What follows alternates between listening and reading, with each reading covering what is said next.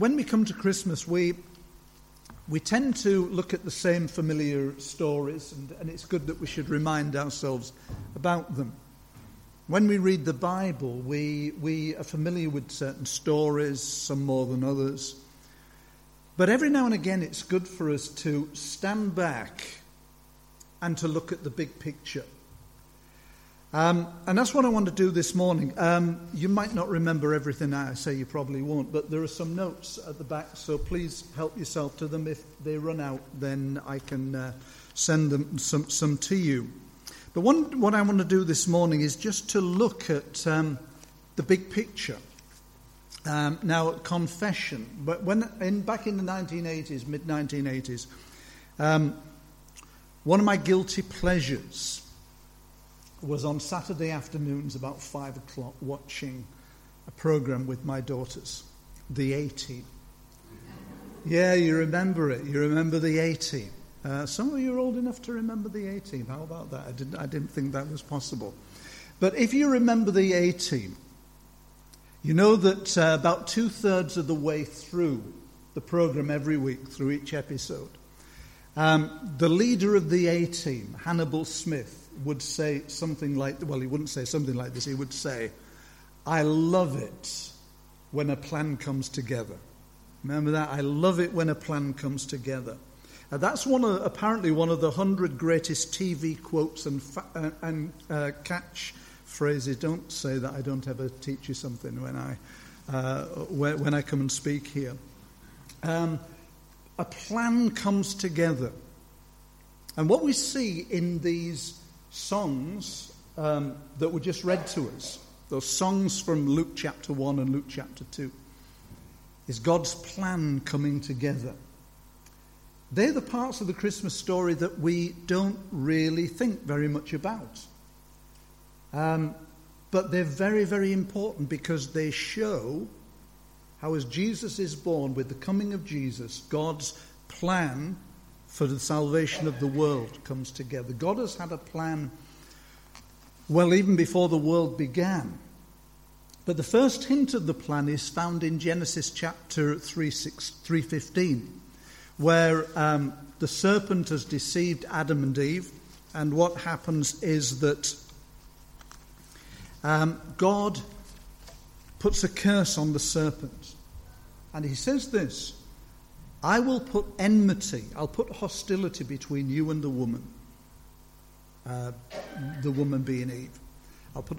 I will put enmity between you and the woman, between her seed," modern versions say her offspring, and that's nothing wrong with that. But seed is a really important word in Hebrew, because in Hebrew, women don't have seed. There's only one woman who is promised a seed. It's always the men who have seed. Abraham has seed, Isaac has seed, Jacob has seed. It's men who have seed. And what may make that a little bit clearer to you is that when the Bible was translated from Hebrew into Greek, the Greek word for seed was sperma. That's something that only men have. And I think there's a hint there of how several thousand years down the line, a woman, a virgin, is going to give birth to a child, and we'll call his name Emmanuel, God with us. But after that promise that things are going to get better, God is going to undo what the serpent has done. "I will put enmity between your seed and her seed. He shall crush your head, and you shall bruise his heel." There is going to be a fight. And in that fight, the serpent is going to have his head crushed, but in the course of that fight, he will bruise the heel of the seed of the woman who is going to come.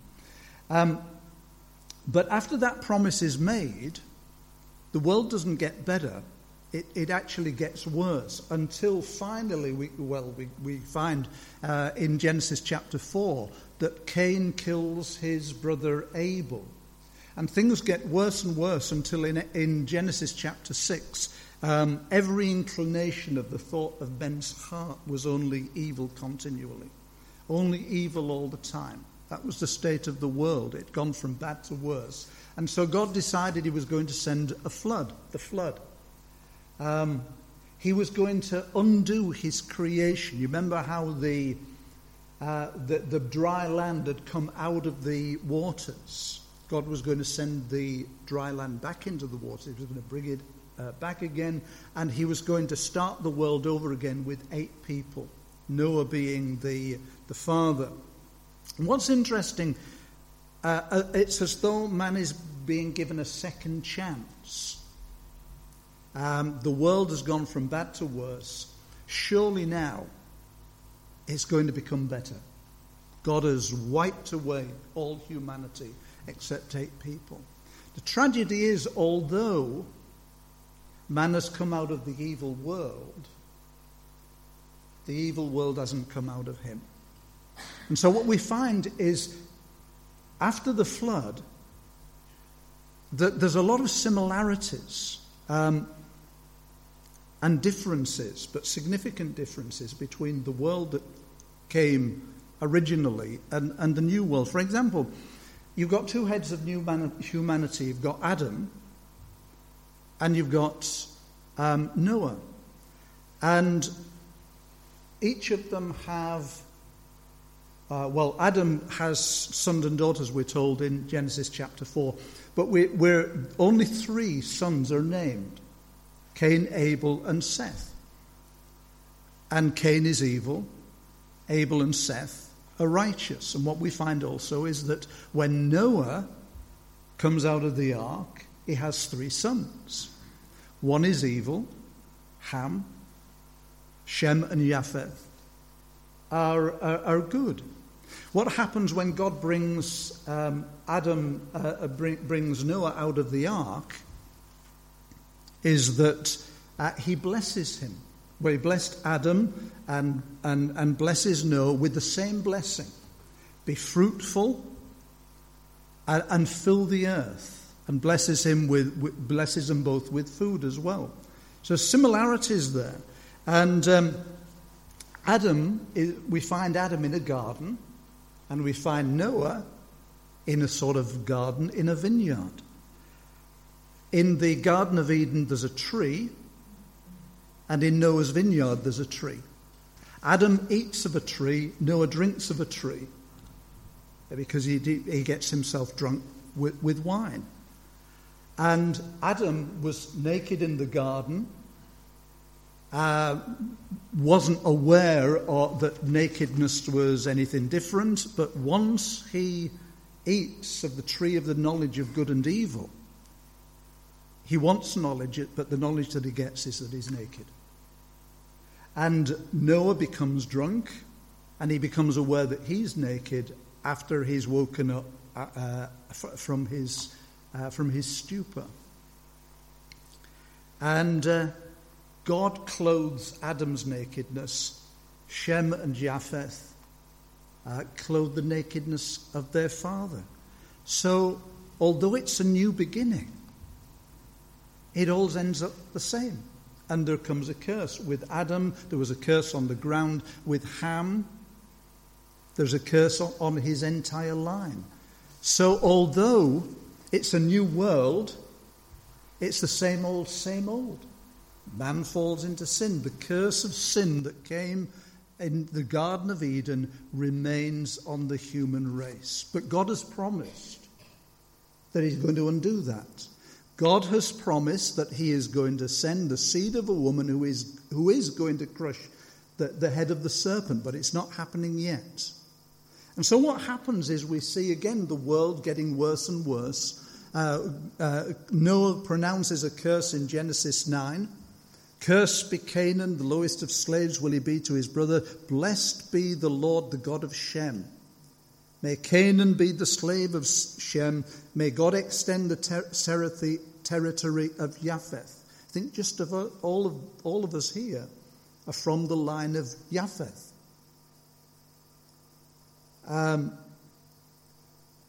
May Japheth live in the tents of Shem.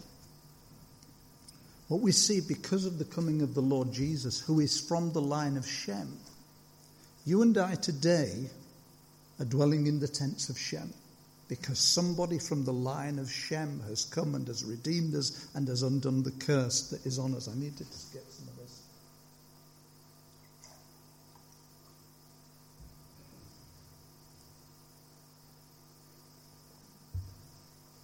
So we see that although the clan hasn't come together, we see that there's a formation taking place, because in Genesis chapter 1 verse 15, what we're told there is that one day some woman will give birth to a seed who will crush the head of the serpent. But it's very vague. That's all we know. But what we see with the sons of Noah is that Shem is going to be the one through whom that seed is going to come. But it's still quite vague, because there are three lines there. It's going to be in one of them. And then we find that things get worse and worse and worse until the whole of humanity gathers together at the Tower of Babel to rebel against God. So it's just getting worse and worse and worse again, until one day, we find this in Genesis chapter 12, that God calls a man of the line of Shem called Abram. He will later become Abraham. And this is what he says to him: I will make you into a great nation. I will bless you. It's all been cursing up to now, but I will bless you. I will make your name great, and you will be a blessing. I will bless those who bless you, and whoever curses you I will curse, and all the peoples of the earth will be blessed through you. Brothers and sisters, this morning, in this place, that promise has come to pass, because you and I, through the offspring of Abraham, have come to salvation. And salvation has come to every nation in the world, every nation in the world.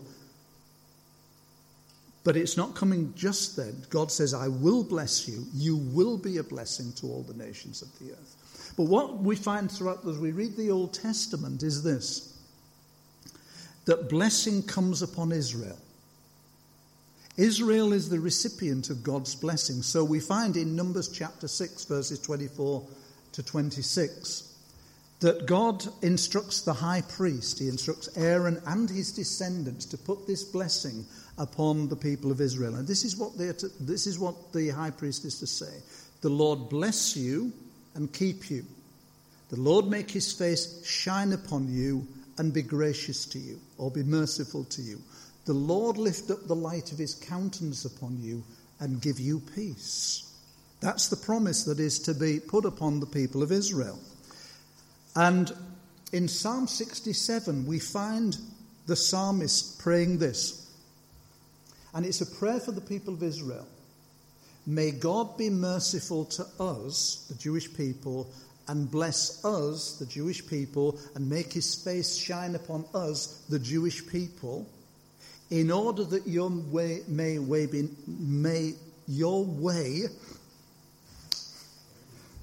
known on earth, your salvation among all nations. He's praying that blessing that the high priests put upon the people may become a reality. Was it not a reality? Yes, it was. But the writer of the psalm realizes that it's not the reality that it ought to be. Because you remember what God says to Abraham: I will bless you, and you will be a blessing. I will bless you, and in you all the nations of the earth will be blessed. And as the psalmist looks around the nations, God is blessing Israel. God is, to some degree, making that blessing of Numbers chapter 6, verses 24 to 26. The Lord bless you and keep you. The Lord make his face to shine upon you. God is being faithful to it, but not to the degree where the nations are saved. As the psalmist looks around the nations surrounding Jerusalem, what he finds is that the Moabites, for example, are worshipping their god Molech by burning their children in fire. What he is finding in the Amalekites and others is that they are worshipping their gods through depraved orgies.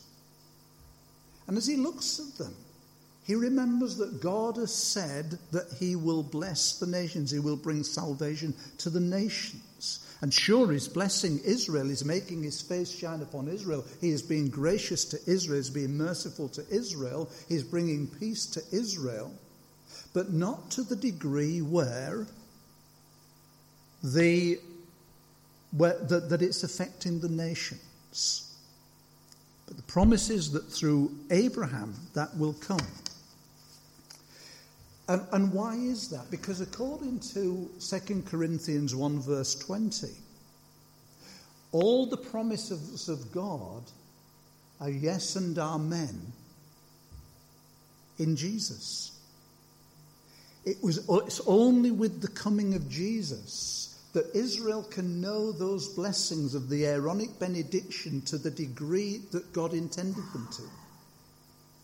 And when that happens, it will affect the nations. It will have a knock-on effect with the nations. As it goes with Abraham, so it will go with the nations. As it goes with Israel, so it will go with the nations. The nations cannot be saved until Israel is saved.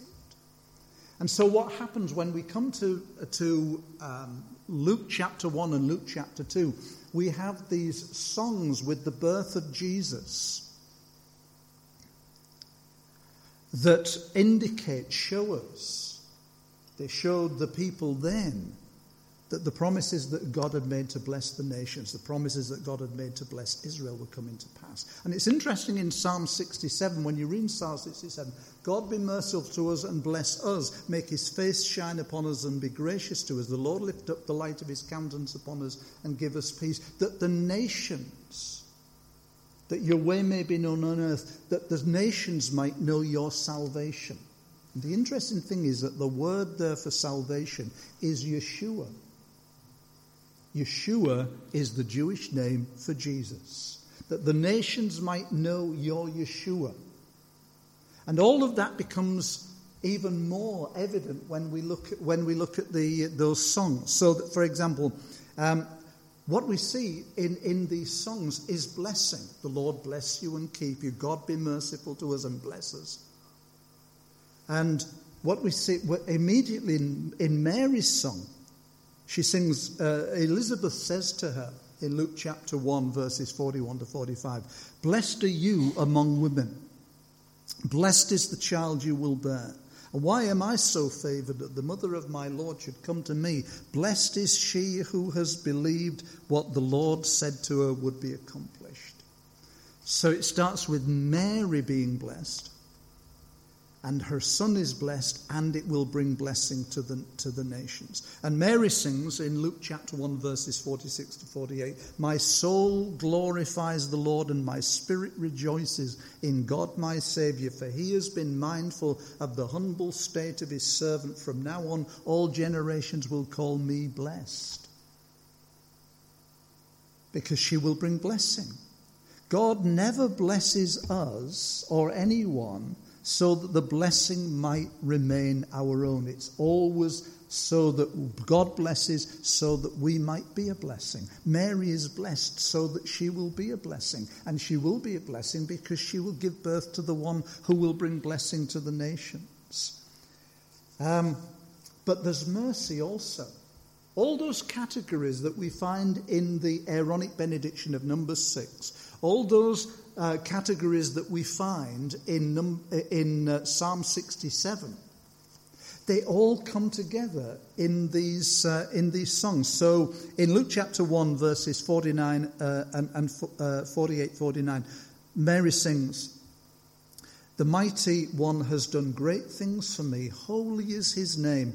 His mercy extends to those who fear him, or his grace extends to those who fear him from generation to generation. He has performed mighty deeds with his arm. He has scattered those who are proud in their inmost thoughts. He has helped his servant Israel, remembering to be merciful to Abraham. What God had promised him, wasn't it? And his descendants forever, even as he said to our fathers. the plan is coming together. The plan that he explained to Abraham is coming together. The plan that is there in Numbers chapter 6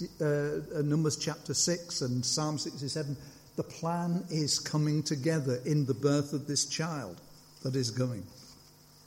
In Zechariah's song, in Luke chapter 1, verses 68 to 73, blessed be the Lord, the God of Israel. He has come and redeemed his people.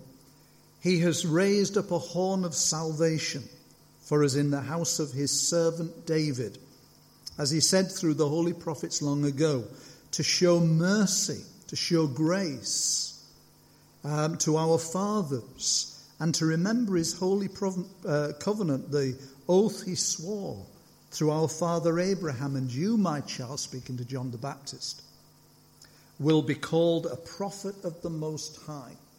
For you will go before the Lord to prepare the way for him, to give his people the knowledge of salvation through the forgiveness of their sins, because of the tender mercy of our God.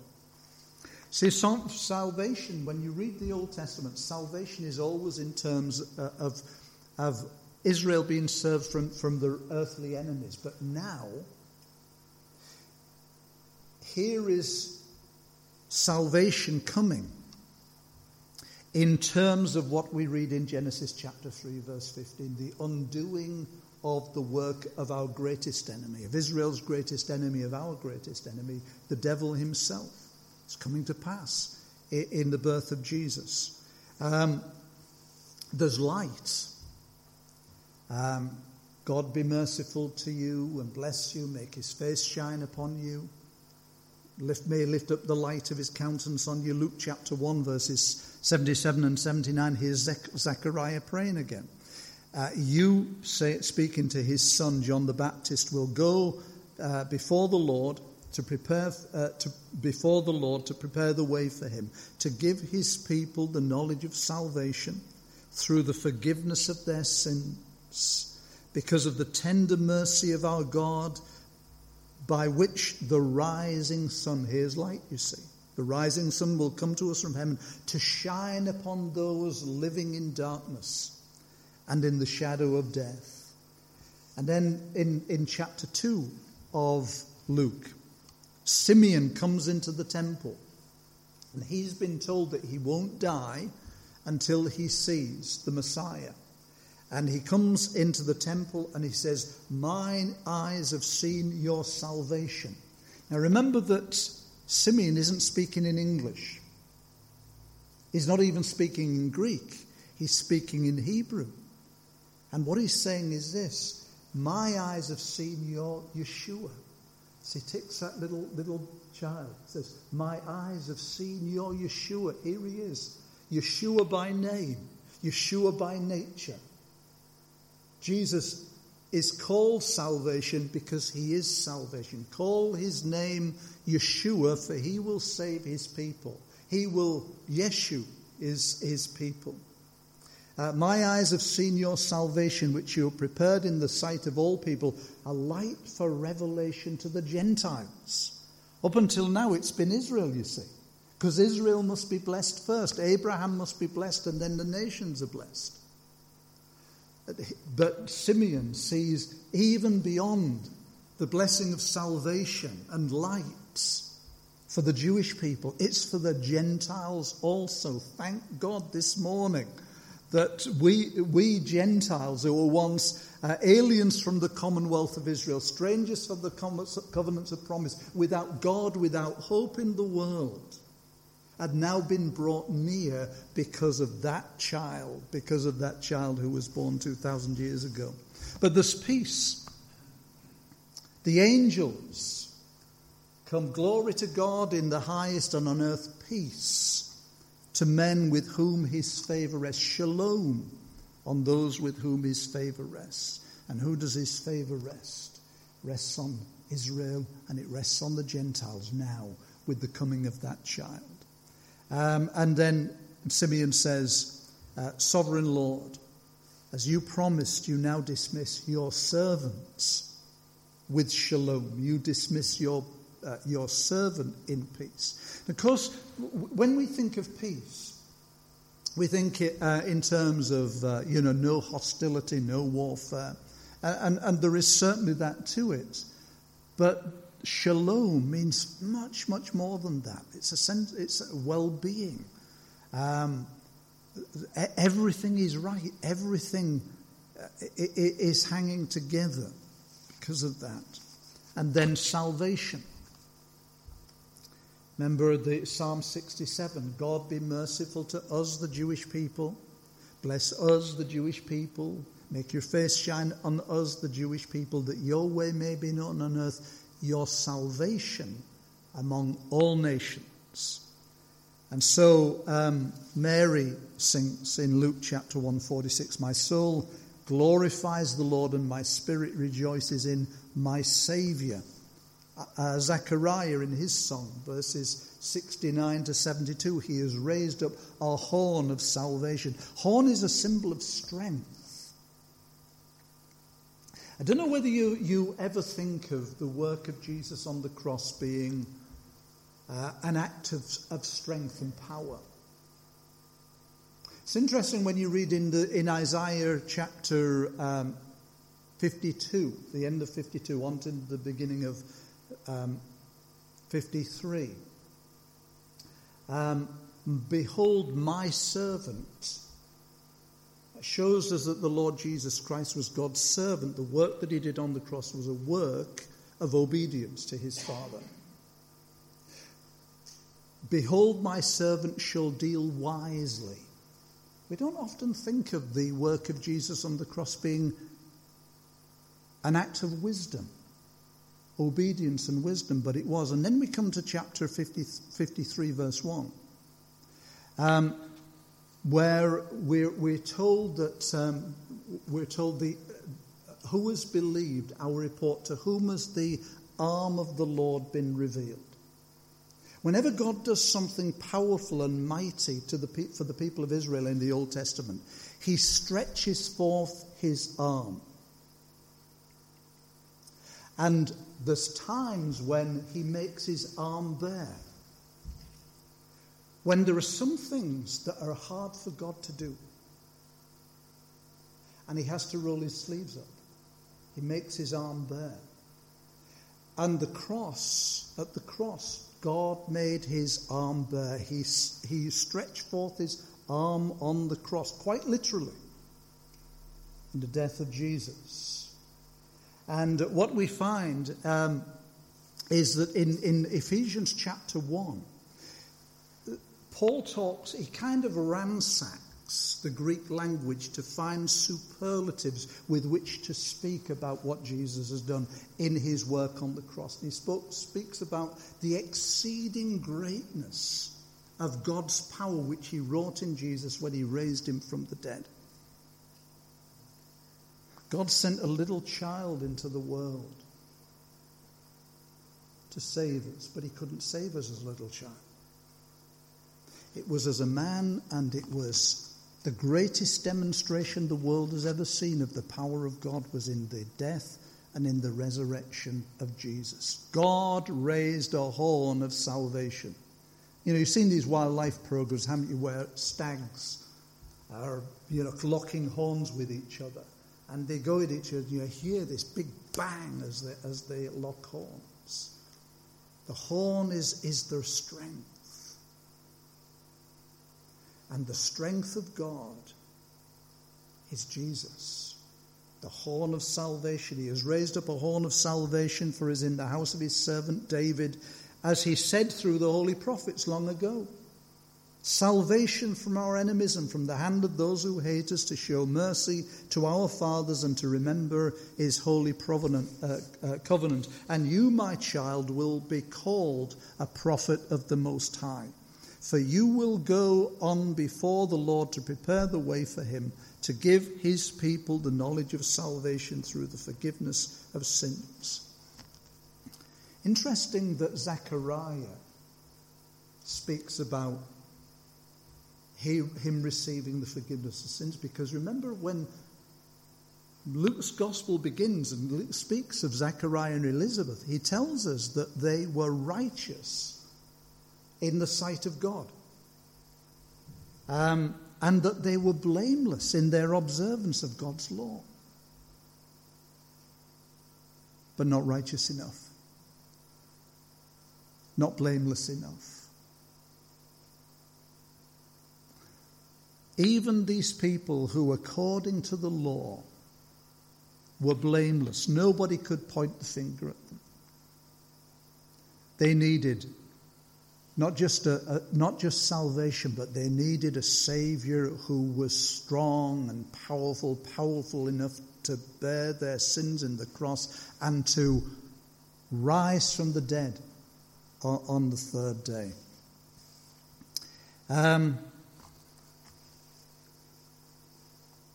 In the angel song, an angel of the Lord appeared to the shepherds. An angel of the Lord appeared to the shepherds. The glory of the Lord shone round about them, and they were terrified. But the angel said to them, "Do not be afraid. I bring you good news of great joy that will be to all the people. Today, in the town of David, a Saviour has been born. A horn of salvation has come into the world. He is Christ the Lord, Messiah the Lord." And on the 8th day, when it was time to circumcise him, he was called Yeshua, the name the angel had given him before he was conceived. Saviour by name, Saviour by nature. That's who Jesus is. That's what his name means, and that's what he is. And Simeon took him in his arms and praised God, saying, "Sovereign Lord, as you have promised it through Abraham, promised it through the prophets of Israel, you now dismiss your servant in peace, for my eyes have seen your salvation, for my eyes have seen your Yeshua." And when you and I, if we are trusting in Jesus, if we have seen the Lord's salvation, we can die in peace. We can die in peace because our eyes have seen the Lord's Yeshua. Our eyes have seen the Lord's salvation. We have known the Lord because of, that old song, wasn't the Mary's Boy Child? Man shall live forevermore because of Christmas Day. No, not all mankind, because it's not something where Jesus dies and that's it, the whole world is saved. Everyone who has put their trust in Jesus, everyone who has looked to him, as Simeon did, put their trust in him. Even Mary, the mother of the Lord, says, my spirit has rejoiced in God, my Saviour. I hope this morning we're all rejoicing in God our Saviour. And that as we see this big picture, whatever, every now and again I see clips from the A-Team, But the plan that came together for Hannibal and his chums was nothing compared to the plan that we are celebrating, that came together 2,000 years ago and has continued for 2,000 years to become a reality to people in all nations, not only the Jewish people, but Gentiles also. And therefore, as we'll look at the stories over the next few weeks. We'll look at the stories. It's good that we do that. But isn't it good just every now and again to look at the big picture? When I go into art galleries, and there are not many of them around here, but what I like to do when I look at pictures, I like to go up close and just have a look at the paintwork, And but you can do that, and you don't see the big picture. It's when you stand back from that, and you see the big picture.